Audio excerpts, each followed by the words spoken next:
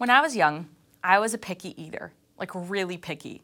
I lived for buttered noodles. In fact, when I was in middle school and I went to Spain, I packed Kraft mac and cheese in my suitcase because I was so afraid I wouldn't find anything in that whole country that I would like to eat. My brother, on the other hand, ate everything in sight. He wasn't afraid of any food and he loved trying new things. And he had this really annoying habit where he would sort of wave the offending food in my face and say, "You're missing out on lots of yum." And I hated it. It drove me nuts. But you know what? He was right, and I was wrong. You see, as I got older, I found myself in more situations where I needed to eat the food in front of me or come across as rude. And so I just started trying things. I started eating what I was served to avoid feeling embarrassed. And I discovered the world of food. And I have to tell you, this is a passion point for me now. I love food. And I love trying new foods, especially when I travel. And I love the opportunity to cook new foods. I just really love food. If I had never changed my mind, if I had never been open to new things, I would have never discovered figs wrapped in prosciutto with goat cheese and a drizzle of honey on top. I would have never tried conch fritters. I would have never made from scratch Julia Child's beef bourguignon. And now I love all of those things. The truth is, without a change in perspective, I would have missed out on a lot of yum. Now, expanding a food palette is just a simple example of what we're talking about.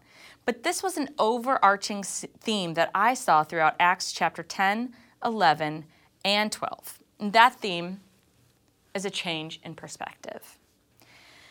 First, in Acts chapter 10, we see Peter gain a new perspective. And it happens in this pretty radical and perfectly ordained way where God is making each step so important and so clear. Step by step, God is preparing Peter to change his perspective. Peter's new perspective. Have you ever looked back on a situation and seen the way that God was orchestrating things perfectly all along the way? Each and every step, he was working towards whatever his goal was, towards whatever new and exciting thing he was doing.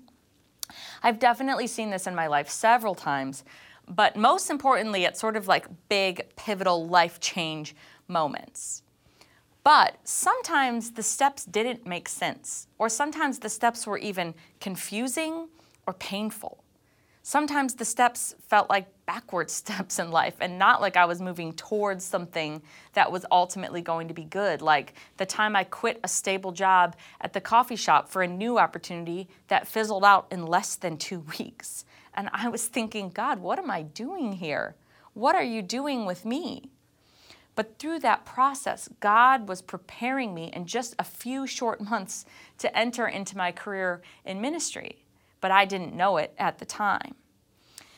But I think that's how God often works as I look back on my life. Often he gives us little glimpses of what he's doing. He doesn't give us the full picture at once, but instead, he prepares us just in the way we need to be prepared, step by step by step. And I see him do this with Peter as well in the new and exciting thing that God is doing. So we read this story in our Bible study last week, but there are a few important things I'd like to point out from Acts chapter 10. First, at the start of the story, Peter was staying with Simon the tanner. Now, a tanner was a person who cleans dead animal hides for a living. So even though Simon was a Jew, he would have been considered ceremonially unclean over and over and over every time he touched one of the bodies of these animals. And yet, we see Peter staying there and accepting this man's hospitality.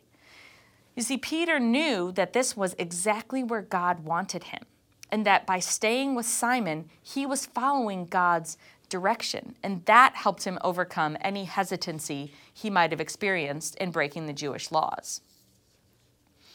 The second preparation that God was using and this radical change that he was going to make through Peter, he gives a man named Cornelius a vision. Now, here's what we know about Cornelius. He was a Roman centurion, which meant he was a leader of a large group of Roman soldiers. He was a relatively high-ranking official. He was courageous and loyal. We read that he was God-fearing, which means even though he wasn't a Jew, he did believe in the one true God. And we know that he was kind and charitable. He was, in so many ways, the perfect choice for God to pave this road for the Gentiles to come into his church. And so, in the story, as Cornelius is praying, this is significant, God speaks to him. God speaks during prayer.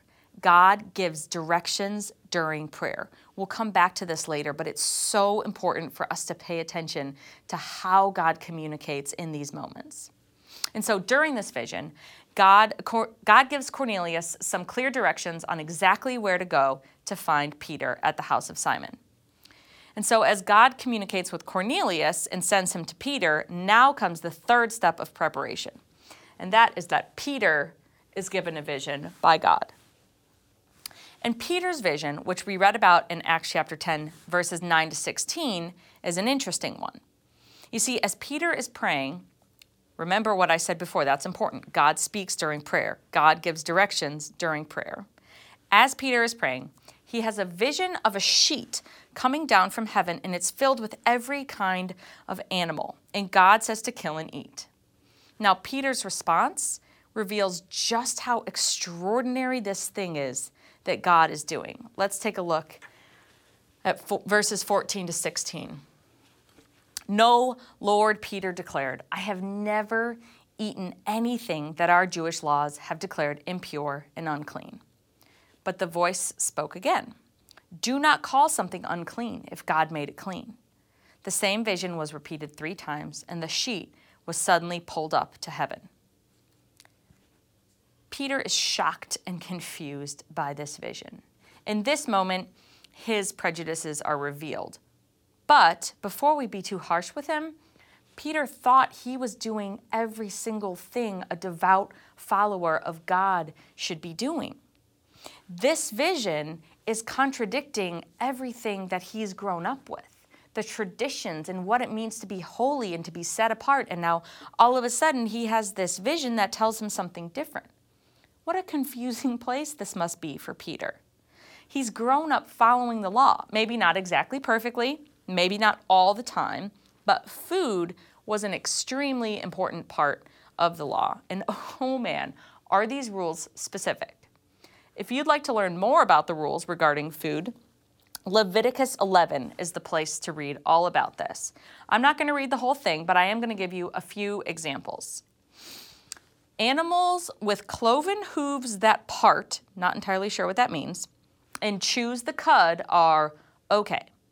Excluded from that, camels, rock badgers, hares, and pigs. Animals in the water with fins or scales are good. Any animal in the water without fins or scales is a no-go.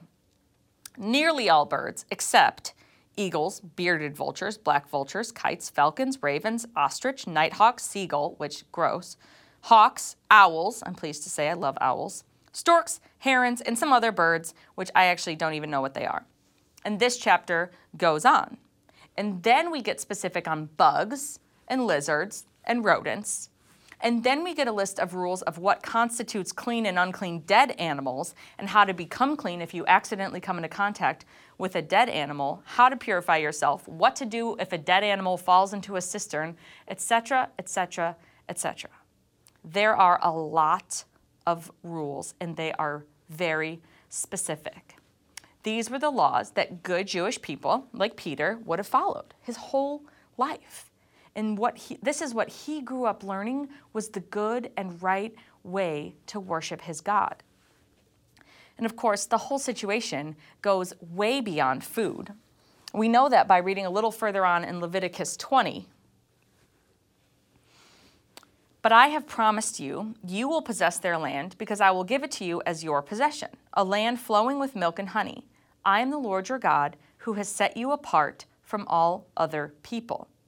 You must therefore make a distinction between ceremonially clean and unclean animals, and between clean and unclean birds. You must not defile yourselves by eating any unclean animal or bird or creature that scurries along the ground. I have identified them as being unclean for you. You must be holy because I, the Lord, am holy, and I have set you apart from all other people to be my very own. Right here in Leviticus, we see clearly the connection between clean and unclean animals and clean and unclean people, and how God wanted his people to be set apart from the Gentiles around them. The idea of Jew and non-Jew and clean and unclean food are inextricably tied. And that's why this vision becomes extra confusing, because it's not just about food. But God's doing something new. He's breaking down these barriers and these walls, and he's using Peter to open up the kingdom of God to the Gentiles. He's asking Peter to overcome some strongly held beliefs and to open something new. But he doesn't just hit Peter over the head with it.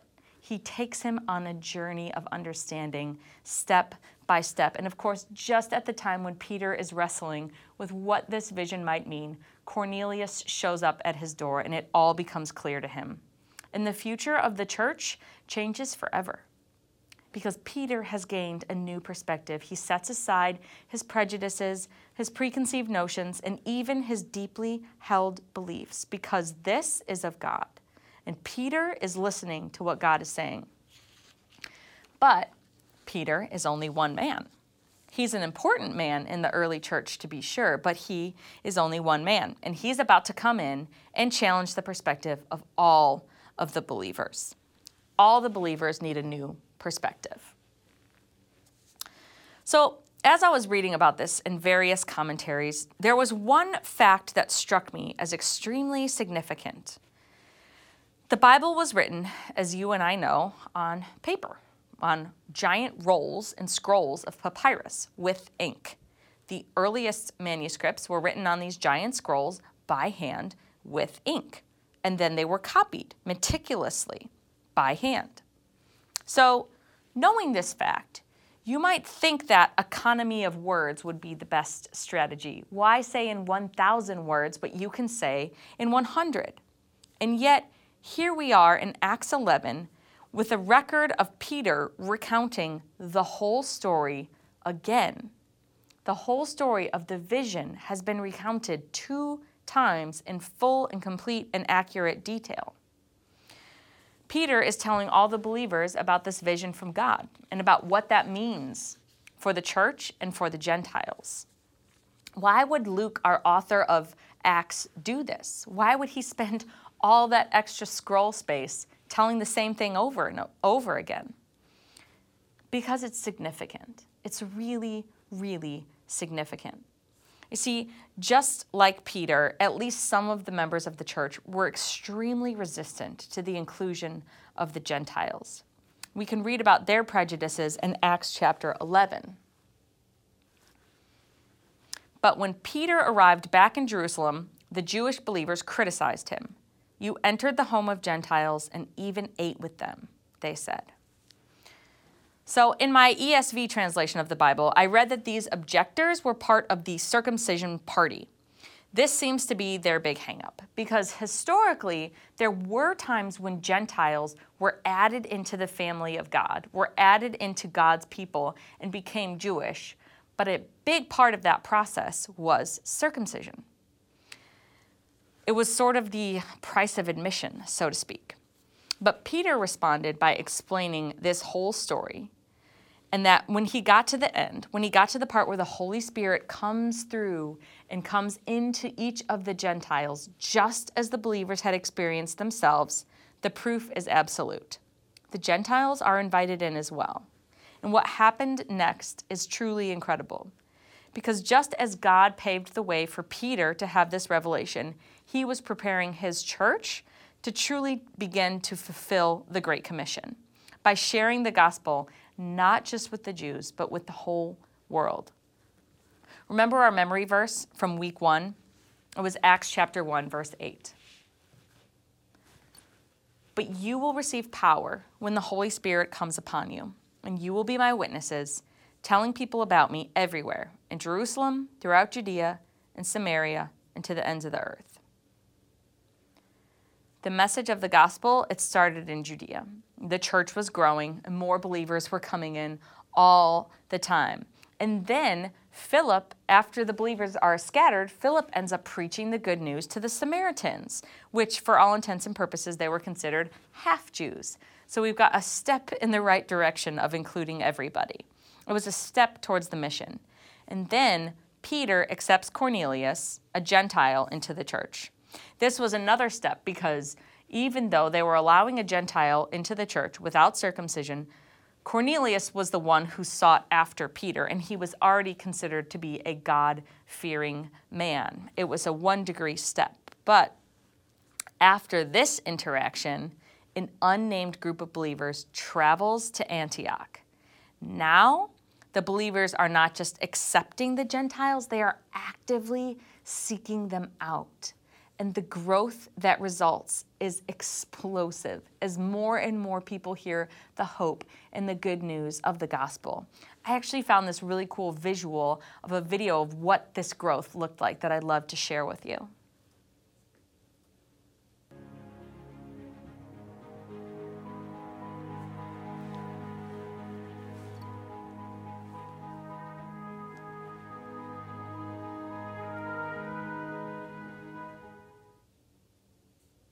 Isn't that cool? All of this comes through a change in perspective. First, God changes Peter's perspective, and then he uses Peter to change the perspective of all of the believers. And from there, the believers, they go out with their new perspective, and they share the gospel with anyone who is willing to hear and repent and accept. It's an incredible story laid out in Acts 10 and 11. But as we start to shift to chapter 12, we start to see something different in the story. A few weeks ago, it snowed a lot. My husband ran the snowblower around 7 in the morning, but by 2, you could hardly tell that he had removed any snow at all and he was at work. So I decided that as a strong, independent woman, I was totally capable of finishing this task myself.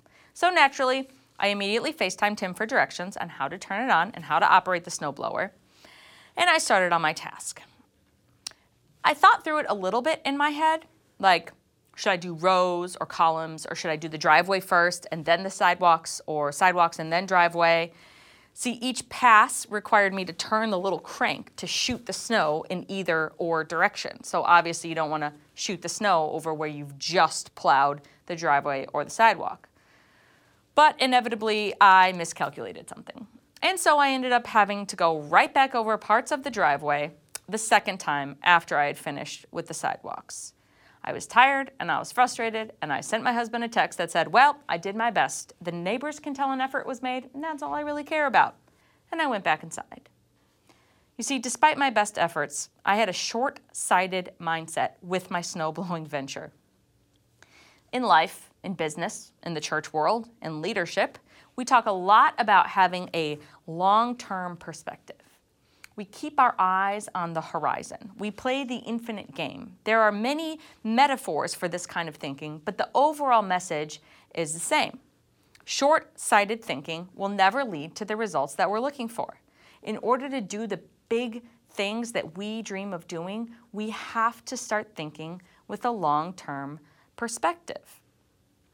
But to be honest, I think it's actually a lot harder than it seems sometimes to keep an eye on the long term, because when I read through the book of Acts, one of the things I find so admirable is the incredible early believers and their eternal perspective. The early church had an eternal perspective. Their eyes were fixed on Jesus and not on the earth. And as a result, their number one fear was not death. As we move to chapter 12, we read in those first verses that James was killed. And it can be tempting to kind of just move on from these verses and focus on the miraculous escape of Peter from jail, because that's the kind of deliverance we like to see. That's the kind of deliverance that we can understand and rally behind and get excited about and tell the story of this amazing thing that God did. He freed a man from jail. Okay, the other guy he didn't free and he died, but let's just brush over that part, right? That's our tendency. But the truth is, God was working in both of these situations. It's not the kind of deliverance that we get to see on this side of earth, But it was the kind of deliverance that requires faith. Faith that James, after his death, was brought before the throne of God and that it was glorious. You see, the Apostle Paul explains this perspective so succinctly in the book of Philippians. In Philippians 2:20-21, Paul writes, "For I fully expect the hope that I will never be ashamed, and that I will continue to be bold for Christ as I have been in the past. And I trust that my life will bring honor to Christ, whether I live or die. For to me, living means living for Christ, and dying is even better." You may have heard another translation that says, "To live is Christ, and to die is gain." Living means living for Christ, but dying is even better. And of course, it's easy to spout off these ideas. It's easy to pay them lip service from the comfort of our persecutionless lives. But Paul was not just saying these words. You see, he wrote this letter to the Philippians while he was in jail, while he was facing down death himself. And he didn't know if this part of his story was going to end like James or if it was going to end like Peter's. He didn't know. But his attitude remained the same. You see, there was something about this early church and about the real, actual persecution they faced and witnessing the deaths of the other believers around them, the threats and the arrests. It energized them. Rather than cower in fear, they were emboldened. And we read about this in earlier chapters when they're under this duress, when they're being arrested, when they're being told to stop spreading the message. Their response is greater boldness in spreading the message of the gospel. And their prayers are for increased bravery and boldness and opportunity. They don't pray away the persecution. They pray for themselves to be stronger in the midst of it. And it's because they have this eternal perspective. And if I'm being totally honest, I'm just not there a lot of the time. The truth is, I don't want to die, at least not yet. I don't want the people that I love to die. I struggle to have an eternal perspective. I think a big part of that is the lifestyle we live here. We don't face persecution for our faith. We aren't facing life or death situations because we proclaim Jesus. In fact, it's mainstream in our country to be a Christian. And while that landscape is shifting a bit, it's still over half of the population claiming to be a Christian. We're not a minority, and we certainly aren't facing persecution. But because we're living in this comfort, it's harder to connect with an eternal perspective. It's harder to stand up and say, living means living for Christ, but dying is better. For me, this is a huge takeaway from the book of Acts. I want to gain this eternal perspective that the believers had. I want to see a story of death and a story of earthly deliverance with the same attitude that God delivers. I want to stop being so afraid of death and sickness and instead focus on the eternal. I want to pray harder for the souls of those who are far from God than for anything else I might ask for. I want an eternal perspective. So as we look at these three snapshots of perspective, the big questions I find myself asking are these. 1, which of my perspectives need to change? 2, how can I be open to having my perspectives change? And 3, how do I go about discerning this? Now, normally in Bible study, I like to ask the application questions along the way, but for today, I want to spend some time really thinking about this at the end. Because I think it's so important and it's extremely relevant in the culture that we're living in. I grew up in the heyday of the Left Behind book series. This fiction series, based on the book of Revelation, was a major fad in the church in the late 90s. There were adult books and kids' books, which I read, and eventually movies. And they were all visualizing the end times according to the Bible. Or so I believed. It wasn't until years later, when I was in my first systematic theology class, that I learned that this viewpoint espoused by Tim LaHaye and Jerry B. Jenkins in all of their books and all of the subsequent sermon series that churches had as a result of these books, I learned that it was just one viewpoint of multiple. And they're all biblical. And they're all held by godly, God-fearing men and women who have researched and studied the scriptures and dedicated their lives to these studies and wound up at different conclusions from one another, different interpretations of the end times. And these ideas are not sacrilegious, they are legitimate and respected, and my world was opened as I studied that. You see, I was holding on to something unnecessarily, and I didn't even know it. I thought that to question was to sin. I thought that questioning was moving away from God and from what He was teaching. But the opposite was happening.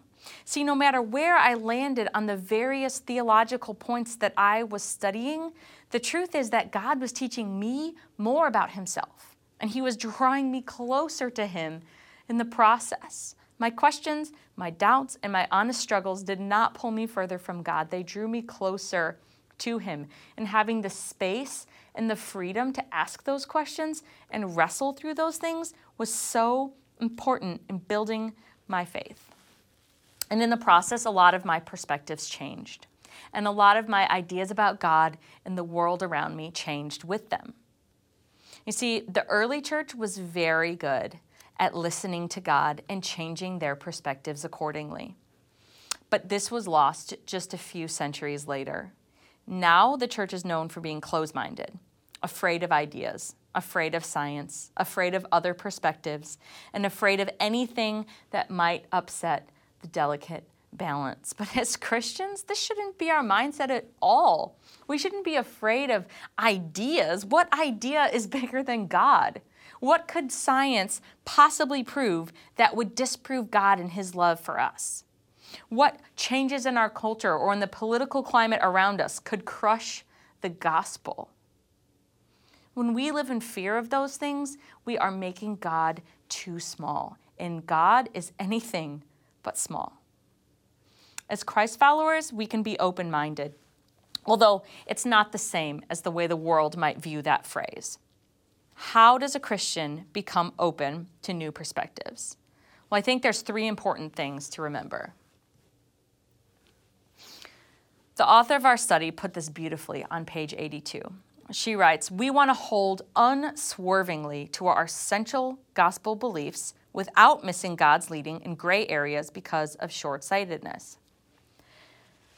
We hold to the essential gospel truth. The truth of Jesus Christ dying for our sins and raising again and forgiving all of those who repent. This truth has no wiggle room. There is no room for interpretation here. We hold this truth firm and fast. But then, as our author Melissa points out for us, we don't hold unswervingly to gray areas. We don't dig our heels in where God might be trying to show us a new perspective. Now, I hope you note that I said where God might be showing us a new perspective, which leads to the next point. We spend time in prayer, a lot of time, not just talking, but also listening. You see, Peter experienced a radical shift in perspective, but it came through prayer. Peter spent so much time in prayer that he couldn't possibly miss God's voice. And we read the same of Cornelius. He is in a time of prayer when he hears from God. See, prayer is communication with God, and when we give it the attention it's due, it becomes two-way communication. But we have to give it the time and the dedication it deserves if we want to hear from God. But for so many of us, and I know we've talked about this in our study and in our groups, having that dedicated time is hard. This isn't intended to beat anybody up or to make anybody feel bad. We all struggle. The culture we live in is a busy one, and it can be hard to set across enough time to really speak with God and to spend time listening for His voice in return. We have a lot of other sounds to drown out. We have a lot of things that we need to push to the side in order to sit and be with God the Father. But we can improve.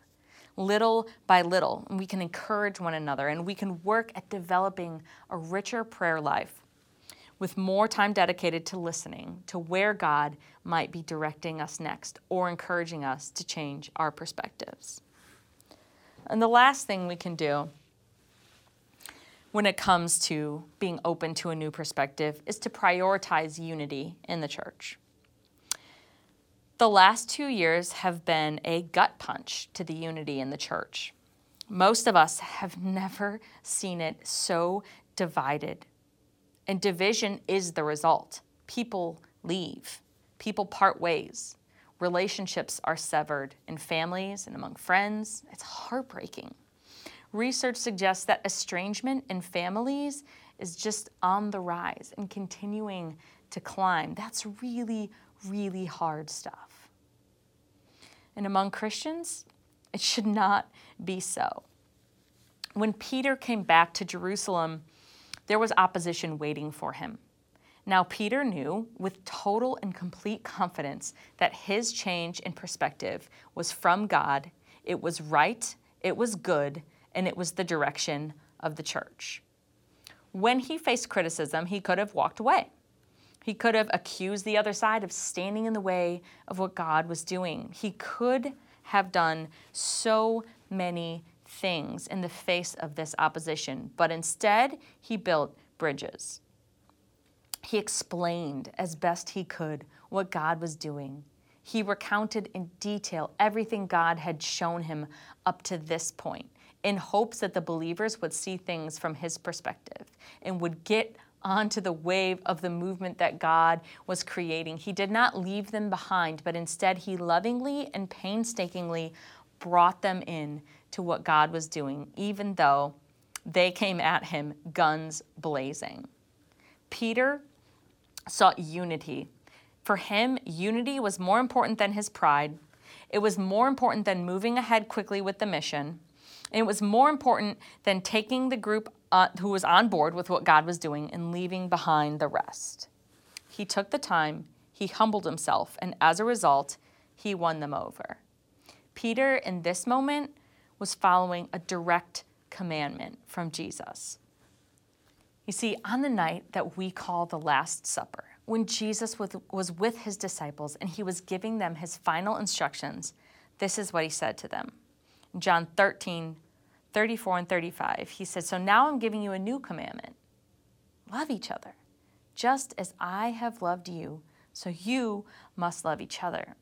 Your love for one another will prove to the world that you are my disciples." And Peter was right there listening. He was the next person to ask a question after these words were spoken. He was there and he was listening. And here in Acts 11, he puts this command into practice. He seeks unity with his brothers, even though they are wrong. And even though Peter is 100% positive that he is in the right and that this is what God is doing, he still seeks unity with his brothers. I think today we give up too easily on each other. I think we find way too many hills that we think are worth dying on. They're not. You see, these secondary issues and these gray areas are not worth sacrificing fellowship and unity with other believers. That was not God's desire for his church then, and it is not God's desire for his church now. But oh goodness, this is hard to practice. If you're anything like me, I bet there are some Christians that make you pretty mad. I bet there are Christians that you believe are doing damage to the gospel because of their beliefs. I bet there are people in your life that you want to gently shout, "You should spend less time on the internet. It would be good for all of us." I feel like as I was praying through this message, all of these people started just popping up on my news feed.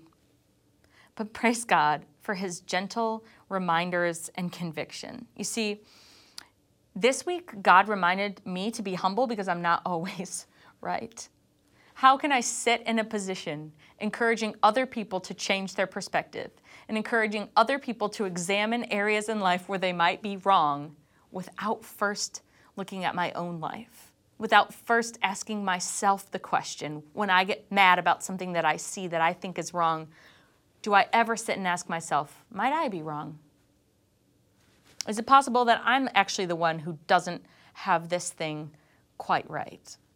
You see, if we all sought communication with that level of humility, how much less divisive would the church be? We wouldn't all land in the same place on the issues, but we would seek unity above being right. We would remember that the most important thing we have in common is Jesus Christ and Him crucified. And we would start to have a better perspective of where to place those secondary issues and those gray areas, that they are not hills to die on. And it's okay to have convictions and it's okay to reach different conclusions, but ultimately at the end of the day, it's Jesus Christ and Him crucified. And if you and I have that in common, that is of the utmost importance. God reminded me to seek unity rather than feeling that I'm right. He told me to cool down my perceived righteous indignation, and He reminded me that it's okay to question and to learn new things and to change my mind, because He doesn't change. His truth doesn't change, and His gospel doesn't change, so I can trust Him to lead me to new perspectives.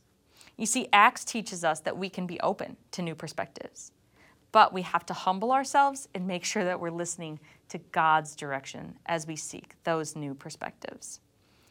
Praise God that I don't have to have it all figured out. And praise God that I can be flawed and wrong, and He'll use me anyway. And praise God that He will always point us in the right direction. Lord God, we pray a new perspective where we need one. We pray that You would come in with Your gentleness and Your love, and that You would point us in the way You want us to go. We pray that as we approach situations that make us angry or confused or uncomfortable, that You would speak into those, that You would speak truth into those situations, and that You would give us a humble spirit of listening.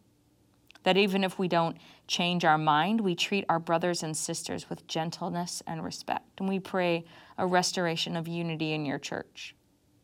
That even if we come to different conclusions, that You would give us the humility and the spirit to come together, Lord, under the most important thing is that You sent Your Son here to die for each and every one of us.